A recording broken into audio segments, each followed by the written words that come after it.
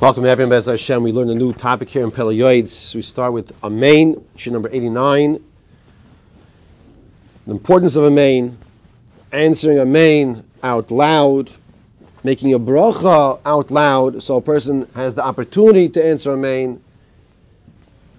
Let's begin. Mailus Hamitzapim Lanus Amen. We start to discuss that even before a person answers Amen, there is the Shomer Emunim. A person is yearning, desiring the opportunity to answer Amen. You hear that? A person is not just going to answer Amen when he hears a bracha. He looks forward to the opportunity to answer Amen. Just like people look forward to a vacation, they look forward to a family trip, to go out to eat at a nice restaurant.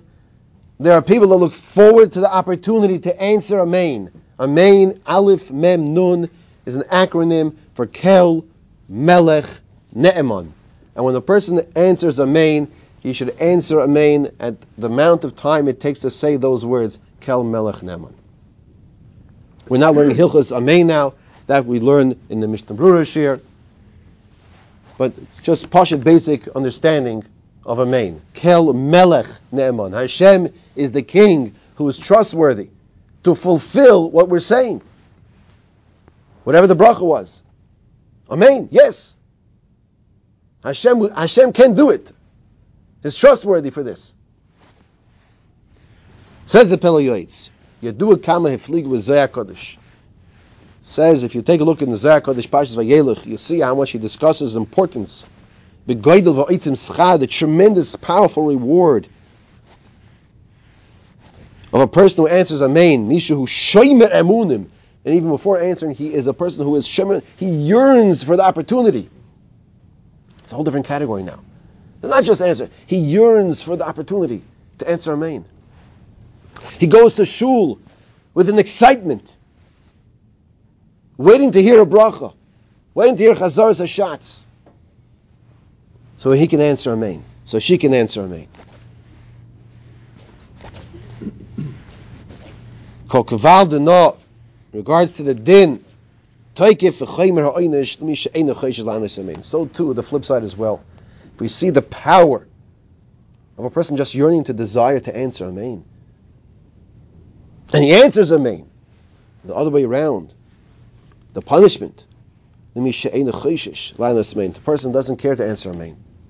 The same way there's a tremendous reward for one who yearns, there's also a punishment for one who is lax about answering Amen. Says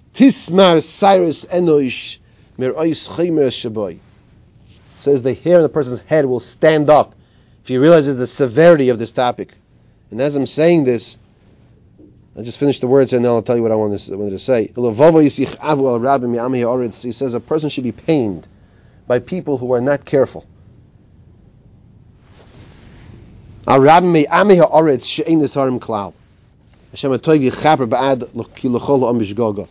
says people should pain people when people don't answer Amen. We have this opportunity to say, long live the king. We have the opportunity to praise HaKadosh Baruch Hu. And people just... And if they say Amen, it's barely a whisper. No, don't scream it out to the point that everybody in shul turns around to look, who's that Meshugana? Don't do that either. Be normal. One of the first rules in Yiddishkeit is be normal. But being normal means what? Answer Amen. We have a bracha, we have desire, the opportunity to answer Amen. I'm not going to share with you now because I need quite some time, a few minutes for it, and we're already close to 5 minutes. But there's a very powerful story with the Levush, or Mordechai Yafa. We just quoted the Levush in the Mishnah Berurah, of a very tragic story about the importance of saying Amen. Okay, for those who know it, it's a reminder. For those who don't know it, maybe one day we'll be able to share with each other. Next point he says here is like this. In order to answer Amen, you have to hear the bracha. You don't make a bracha and answer amen to your own bracha. We're not talking about by benching, by Yerushalayim, and by benching, by the way, by Yerushalayim of Yerushalayim, amen, or the different text, the gra. But after it says amen, we don't say Yerushalayim amen. That's not how we do it. We learn the halacha in the Mishnah Brura, and he says very clearly, pause for a moment. Yerushalayim, then pause, then amen. It's not, there's a period, there's dot there for a reason. Just like we learned when we were children. There's a period, you stop. And then you answer amen. The reason we're not here for the bench and shir now.